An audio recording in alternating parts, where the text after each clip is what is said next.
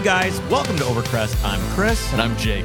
And we have a very special episode today. Jake's been working really hard at this one. He keeps telling me he's really, really excited about it. I'm excited. So that means I'm really, really excited about it. So I can't wait to get into this. This is episode 69. I was just going to say, do you know why else I'm excited about it? It's episode 69. Right. So the yeah, 12-year-old the 16-year-old boy in me is very excited. 16? I said 12. You said 12. You're an early bloomer, Chris. All right. So let's dig right in. This is one of the craziest stories that I've never heard of. Okay. So as such, it was actually really hard to find any concrete information on this. Well, that's okay. We can just speculate and spread rumors. Basically. So I did a lot of digging and found details on some things, and the rest I did the best I could. Okay. So Reginald Donald Don Whittington Jr. Wait, who? Reginald Donald Don Whittington Jr. Is the Don in quotes? Like, Yeah, it's, okay. that's so his that's his name. That's his nickname. And So William Marvin Bill Whittington were brothers. Okay. From Lubbock, Texas. All right, Don and Bill. Don and Bill. So their father was actually a racing driver who competed professionally for a couple years in the USAC Championship Series. And that was basically the predecessor to what is now IndyCar. So Okay. I looked him up, and he had like a couple of years worth of pro racing.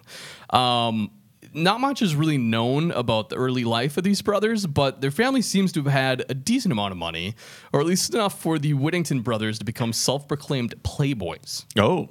So they spent their 20s as... Is that why they have so many names? Yeah, it must be. So they spent their 20s as adrenaline junkies. They raced planes, which can't be cheap, so that's why I surmised his dad did well. Yeah. They raced cars and basically were complete douchebags. I was going to wonder what you were going to say about adrenaline junkies, because if you think about adrenaline junkies back in the day, Yeah. no one had squirrel suits, no one was skydiving, no one was flying planes. I didn't give any date to this, did I? No. So they were born just in the assuming. 40s. It's the predecessor to IndyCar. So this was okay. 50s. Okay, so we're in the 50s. Yeah, it's But still, 50s. it's not like today where people are taking out their GoPros and jumping off anything higher than 10 feet. True. So I think, flying planes? Racing planes, not flying. Yes, racing planes back in the day. Those planes were... And then, of course, they raced cars as well. Quote, "It's easy to go back out after a crash," Bill told the Miami Herald in 1983. "There isn't any college you can go for this. Just the school of hard knocks, man." Whoa. So- a little bit of self-aggrandizement So there. yeah, that's pretty good. That's Bill and his brother Don. Their story really begins in 1979, however. So that's the year the brothers seriously turned their sights to auto racing, more specifically the 24 Hours of Le Mans. All right, I'm listening. So Don and Bill arrived in France after forking out 20 grand each in cash for a drive in the Kremer Racing Team's Porsche 935 K3. All right, what was their sponsor? What was the official sponsor name of this car? That doesn't matter, but I have a photo of it somewhere. Okay, so I'm just curious. What color was it? White. Okay. Was it the Sachs white car? It wasn't the Sachs one, no. This is I information. know this is the stuff you dig into. I was interested more in what these K3s were. So Right, you okay. probably know more about this. So the Kremer Porsches were an interesting story basically themselves. So many of us are familiar with the Porsche Factory 935 race cars, which was Right. like an extreme interpretation of the FIA Group 5 rule set at the time. It basically stipulated you had to use a standard 911 silhouette or factory silhouette, but they had massive over fenders and ridiculous aero additions. It was basically just like the central chassis of a 911. Barely. I mean, there was like Barely. almost nothing left. And everything else. But what's cool is that I know that my car's in there somewhere. You know, like when you suppose. think about it, it's Yeah. like it's in there. The DNA's there. It's actually derived from my car at some point. So which I the think is great. 935s are kind of like the Moby Dick cars, right? Yeah, well, that's the Moby Dick is the long tail. Okay, so yeah. But yes, yeah, Okay. So do you know anything about the Kremer K3s then? basic knowledge. But go ahead. Okay, so Kremer then took these factory prepped cars, took them a step further in the rule book, stretching it even further, creating their what they call K3 chassis. It was basically the third revision of their 935 version. Right. So because the rear window of the car was mandated by the rule set to stay intact, I didn't realize that was one of the specifications, and in the same place.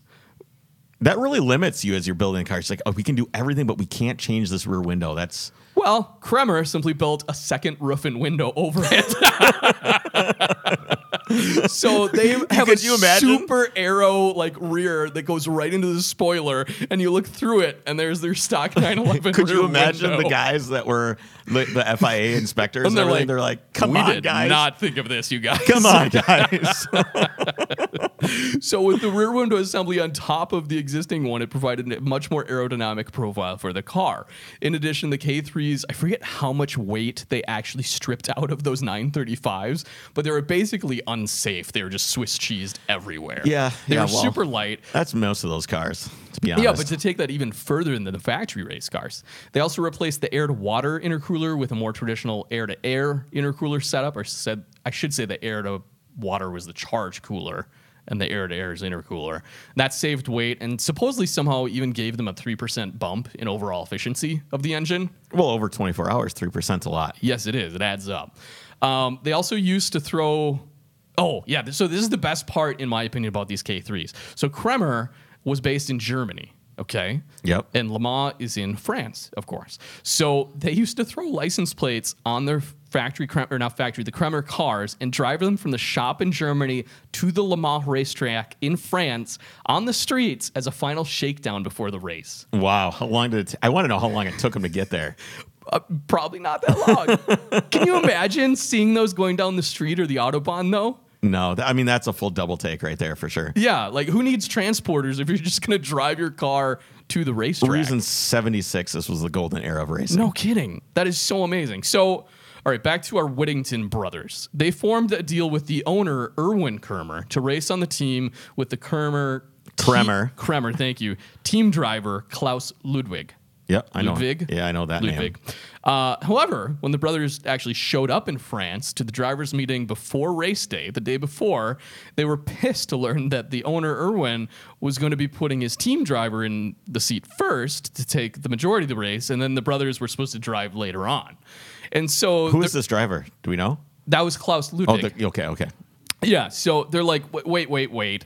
If your driver goes first and crashes, then we won't get to race and we're out all our cash that we gave you.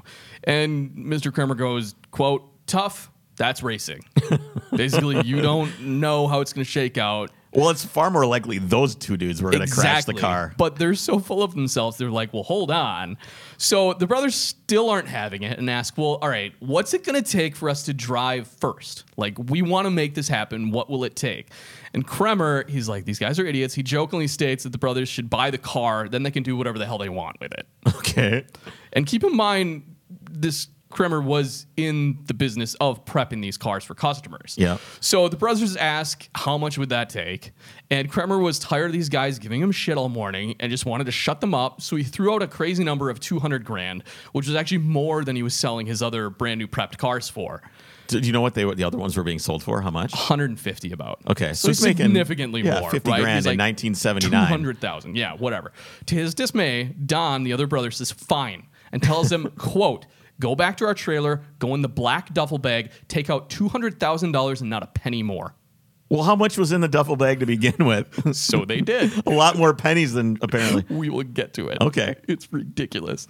So the brothers got to take their turns in the car first, swapping out with the team driver, Ludwig, who actually did most of the heavy lifting on this race for the night stretch.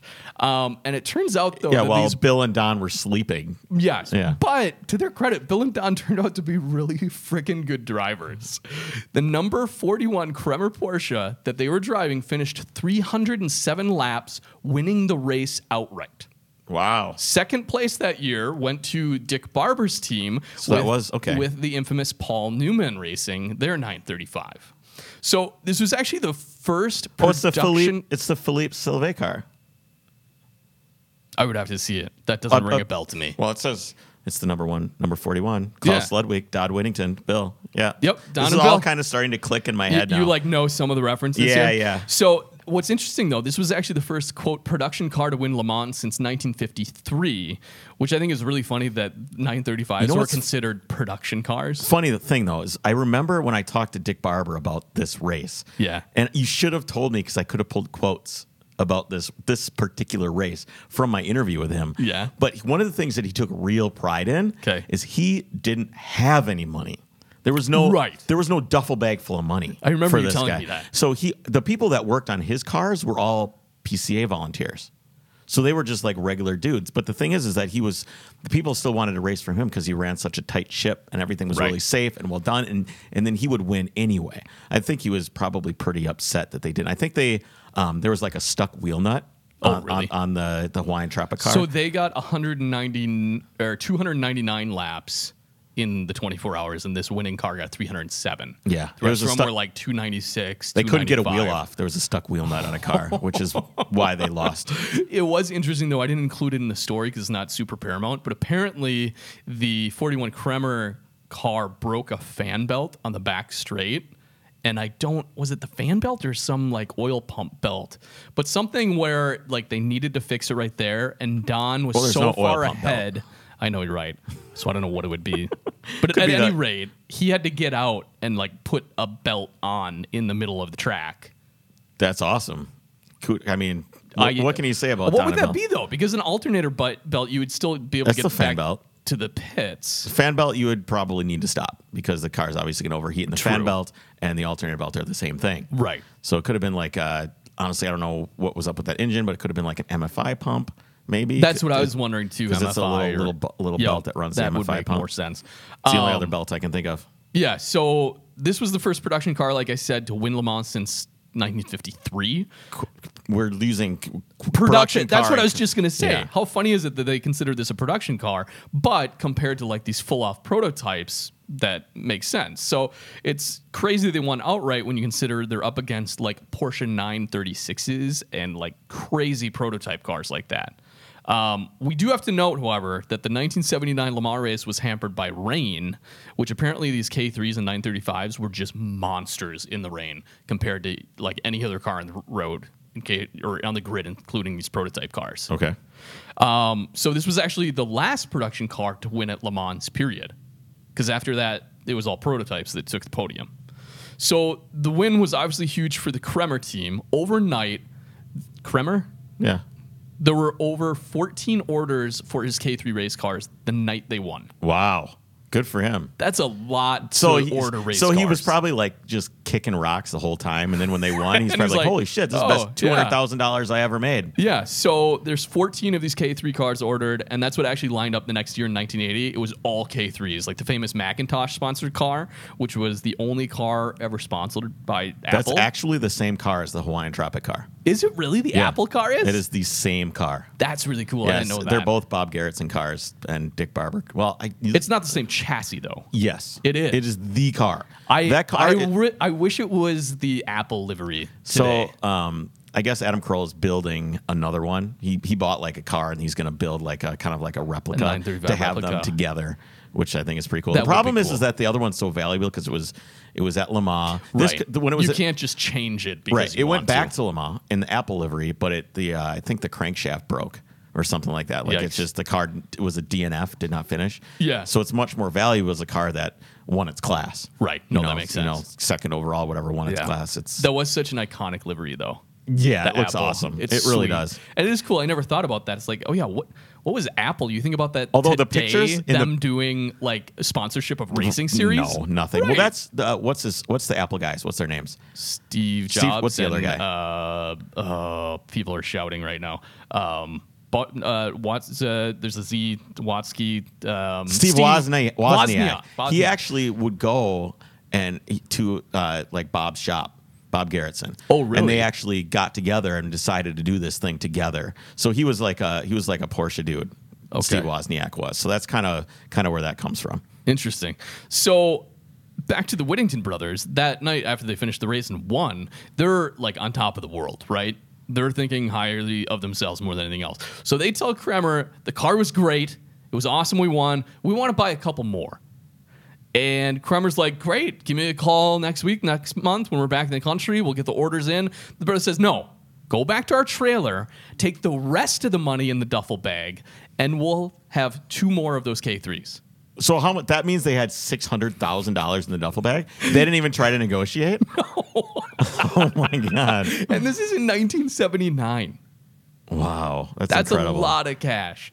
So fast forward. And the Whittington brothers actually do really well in racing these K3s. It seems like these guys were operating on a whole other realm of racing compared to everyone else. Like, they were that quick. And you have to imagine that Is it growing because up, they just didn't care? I will get into why they were so fast. All right. So you have to imagine that growing up, Don and Bill were used to getting what they wanted. You hear about their history, and they didn't really seem that the rules really applied to them necessarily. Okay. So one thing everyone was noticing is that it seemed like their fuel stops didn't take as long as everyone else on the track in the IMCA series. So it was found out later that they were skirting the rules and modifying these K3s to their advantage. Now, the fuel tanks in these cars are regulated. They literally have a regulator in the filler neck to only allow a certain flow or speed of fuel that's equal for all teams. Okay. And it turns out... Like a gallons per hour is Right, whatever. exactly. It's basically like a limiting factor on how the diameter of it is. And it turns out they gave one of the tech inspectors $25,000 in cash on the spot to approve a non-regulated fuel tank.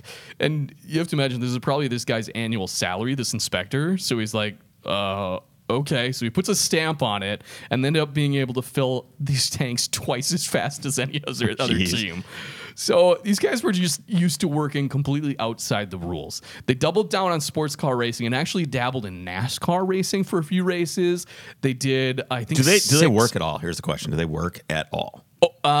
They have investment companies. Okay. But, so no. Right. So they dabbled in NASCAR racing and also raced in a few Indy races. I think I read they did like 6 races each in Indy and didn't do that great, but they're like just doing all of the motor racing. Sure. And we can imagine auto racing isn't necessarily cheap. People started to wonder just how deep these guys' pockets really were. They were racing cars that were completely blank without sponsors. That's awesome. I love race cars that are completely blank And like they that. started to get all this shit for it. Like, wait, how are you just like no sponsorships? You're spending cash, everything. Money's no object to you guys. So they actually started making up fake companies and sponsors to plaster on their cars to thwart suspicion. Do we know what some of these companies were? Yes. One of the funny stories I found is that they hired models to walk around the pits with perfume bottles and spray people as part of their new sponsors marketing campaign. The problem is there's no perfume company, no sponsor.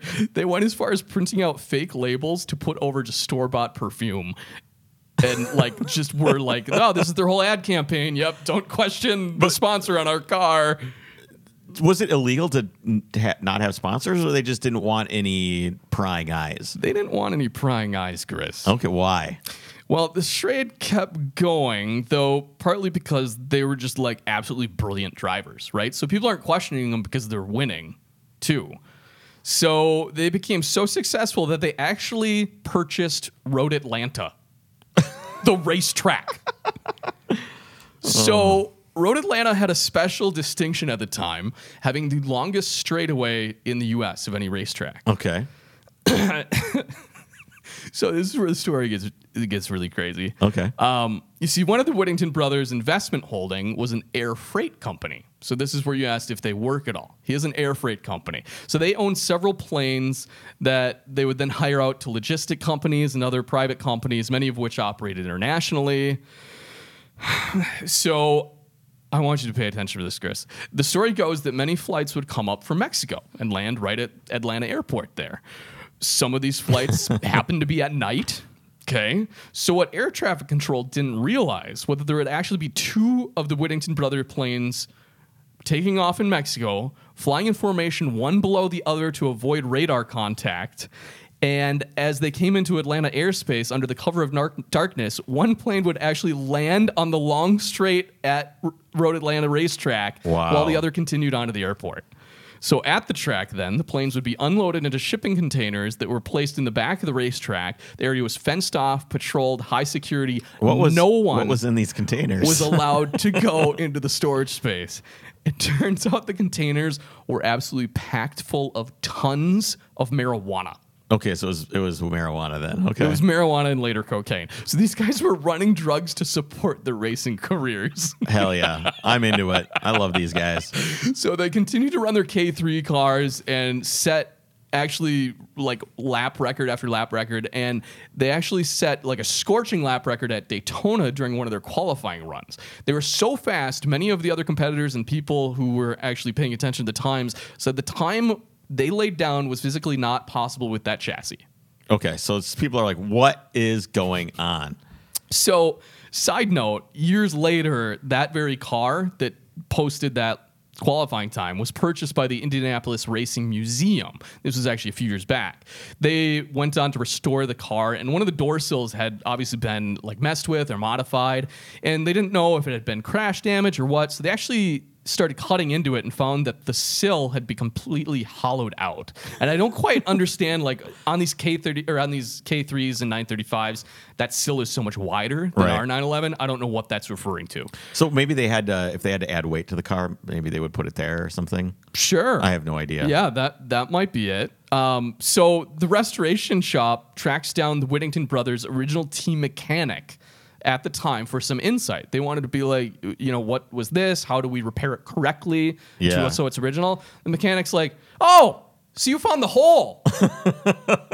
Yeah, that's where we hide the nitrous system. Oh my God, are you serious? Yes. So in race trim, a Kremer K3 made somewhere around 750 horsepower to the wheels. In qualifying trim, it could be bumped up to another 100 or 2 horsepower just by increasing the boost. Yeah. The mechanic said they would be going around the banking of Daytona, putting down 1,200 horsepower temporarily. Why didn't they do like 850 horsepower? You know what I mean? Why did they have to go for 1,200 horsepower when you could just go for like, if everybody else is making 700, maybe go for 775. Why do you have to? Because they could. I don't know. Quote, this is the mechanic. They would finish their qualifying lap, and then the engine would be melted as it crossed the finish line. But they didn't care. We just throw in another engine. Keep in mind, these 935 engines were $40,000 even back in the day. Wow. So these guys just blatantly spent money and didn't care. So they had 3 containers full of marijuana and another container full of engines. Exactly. And people knew they were rich, but no one could really figure out why. Right. They were like, okay, where's all this money coming from? How are you guys so like quick on the track? Like something's sketchy. And that blatant spending was eventually the brothers' downfall. Mm-hmm. So the feds had taken notice, and in 1987, Don was charged with tax evasion, in addition to the, quote, $73 million annual income of marijuana smuggling ring that financed their racing careers. Oh. The brothers pleaded guilty and agreed to forfeit $7 million, which is laughable when you're making $73 million a year. I don't understand where that figure came from. Don got 18 months in federal prison, and his brother Bill was hit with a 15-year sentence. So what did they do after they got out? Do we know? I'm really happy you asked that, because that's not the end of the story. So Bill he got early release and was paroled in 1990. With Don, so the two brothers are back again. Yep. He later founded World Jet, a successful company that hails itself on its website as one of the largest private full-service hangars in southern Florida. Then, on September 24th, 2007, a turbojet laden with nearly 4 tons of cocaine crashed in the Yucatan Peninsula. Flight logs reportedly showed that the plane had flown years earlier from Washington, D.C. to Guantanamo Bay. That revelation incited speculation that in addition to smuggling drugs, the plane had also been used in the rendition of suspected terrorists. The aircraft's owner was a shell company called Donna Blue. According to the current Miami DEA affidavit targeting the Whittington brothers, the firm was being used for Operation Mayan Jaguar, Ooh, a clandestine program run by U.S. Immigration and Customs Enforcement. The Whittingtons, the affidavit alleges, were implicated in selling the turbojet to the undercover operation. One of the jet's pilots was this dude from Fort Lauderdale, who today is a, quote, target for trafficking cocaine from South America to Central America, and is part of this Miami DA affidavit. And stranger still, the investigative website alleges that the pilot, who also was working for the U.S. Intelligence Operations Agency around the same time, and the Austrian parliament claimed 2 planes owned by the Whittingtons had stopped at Guantanamo Bay on missions from the CIA. Oh, so they flipped. So the documents raised the possibility. That was very confusing. Basically, the CIA has employed the Whittingtons in the war on terror despite, and perhaps because of, the brothers' well-known rap sheet for trafficking and their shady past. Okay. So I'm trying to figure out if they were with the CIA or not. It's just crazy. Wow. If you thought their early life was crazy, what's going on now is even more intense. So is this because they just weren't getting the rocks off on the whole racing? They never thing went anymore? back to racing after their prison sentence. That's probably because there's way too much crackdown and racing got way more serious. They're like, well, we can't back in the fetch day. nitrous in any of the modern cars. Right. So I pulled up a quote. That's what I've been doing is looking over here at the interview I did with Dick. I wanted to just see what he said about the end of the race. Yeah. Because I couldn't remember if it was a wheel being locked on or not. He says, I asked, is there anything else that was more significant that affected the race? He says, the most significant thing, of course, was the wheel getting locked on. Other than that, it rained at night hard. And it was pretty traumatic for all of us. You're still going flat out, and the car is dancing all over the Mulsanne Straight. You're very light at the wheel. You're not making any abrupt movements. You're doing anything unusual. We had 2 changes because you can't put it into a spin on the course. He just was. I guess the rain was just incredible that night. Right, is what he was talking about. It was very traumatic to be doing that all in the rain. We just didn't need that. That's for sure. That's one big drama that weekend. The other thing, of course, which was exciting, was the cars are all photographed, and it's a giant party-type atmosphere. Fabulous that was great. Then, of course, being on the victory stand, getting the garland put on us, having the champagne. And you got Paul Newman. And he's got Paul Newman. That's right. And the Whittington brothers. And the Whittington and brothers. all their drugs. What I've been trying to find is like he's talked to me about the Whittington brothers before. Has he really? Yeah, but I don't have. Yeah, I can't find. It's here. I didn't realize the connection between Barber and them. Otherwise, I would have brought this up to you earlier. Right. But it's a crazy story. Yeah, those guys. I had never heard of it. At the same time, it's when you think of what Dick was able to do straight up. Right.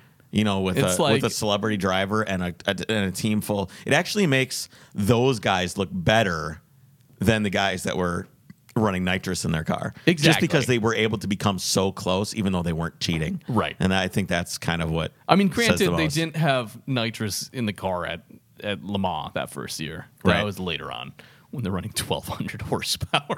Right. Here's another. I should just find the audio for this and play it. But I asked him if there's any other interesting stories from the race that weekend, and he says. Paul and I went up to get, and this I'm reading directly from the transcript, so some of it's a little bit weird. That's fine. Let's see. One of the names on the car is Fouquet's. You'll see that on top of the car. Fouquet's is a restaurant on Champs-Élysées that has been in many movies where the presidents go. It's a very famous restaurant there. So this giant guy by the name of Mustache, a big round guy, he came up to me and says, Dick, I want you to meet me tonight at Fouquet's. I said, why? He said, I have some money for you. I said, why? We want to put our name on the car. I said, okay. I had no idea what was going on, but Mustache had been in a movie with Paul many, many years ago. Some movie. I don't know what it was, he says. So I go to Fouquet's. I meet Mustache, and he says, follow me. We go down the stairs. He's got a big brown paper sack. We go down the stairs, and we go into the men's room. In the men's room there, they have these women in their white gowns. They're always cleaning the bathroom. Right there, where you're taking a whiz, they're standing there looking at you. He says, come. He pulls me into a stall and closes the door. I say, what's going on? He said, here, put Fouquet's on top of the car. He hands me a big bag full of French francs. It's a giant bag. I don't know how much money it was at the time, but I carried it. But of course, we all counted it later. It was like 50,000 American dollars. That was just like a godsend to us. The big part of the story is we came out of the stall and you could see the look in all these women's faces. It was priceless. That's so crazy. Yeah. Why did it have to be some under the table deal? I don't know. I don't think it had to be, but I think the restaurant was just making a deal. Yeah, I don't think it. Why did you have to drag him into the bathroom stall to give him $50,000? That's a really great story. Though, that whole period of auto racing and just the people involved and just the whole atmosphere, just crazy. I wish we could go back to that. Right. Well, yeah, for sure. So that's it.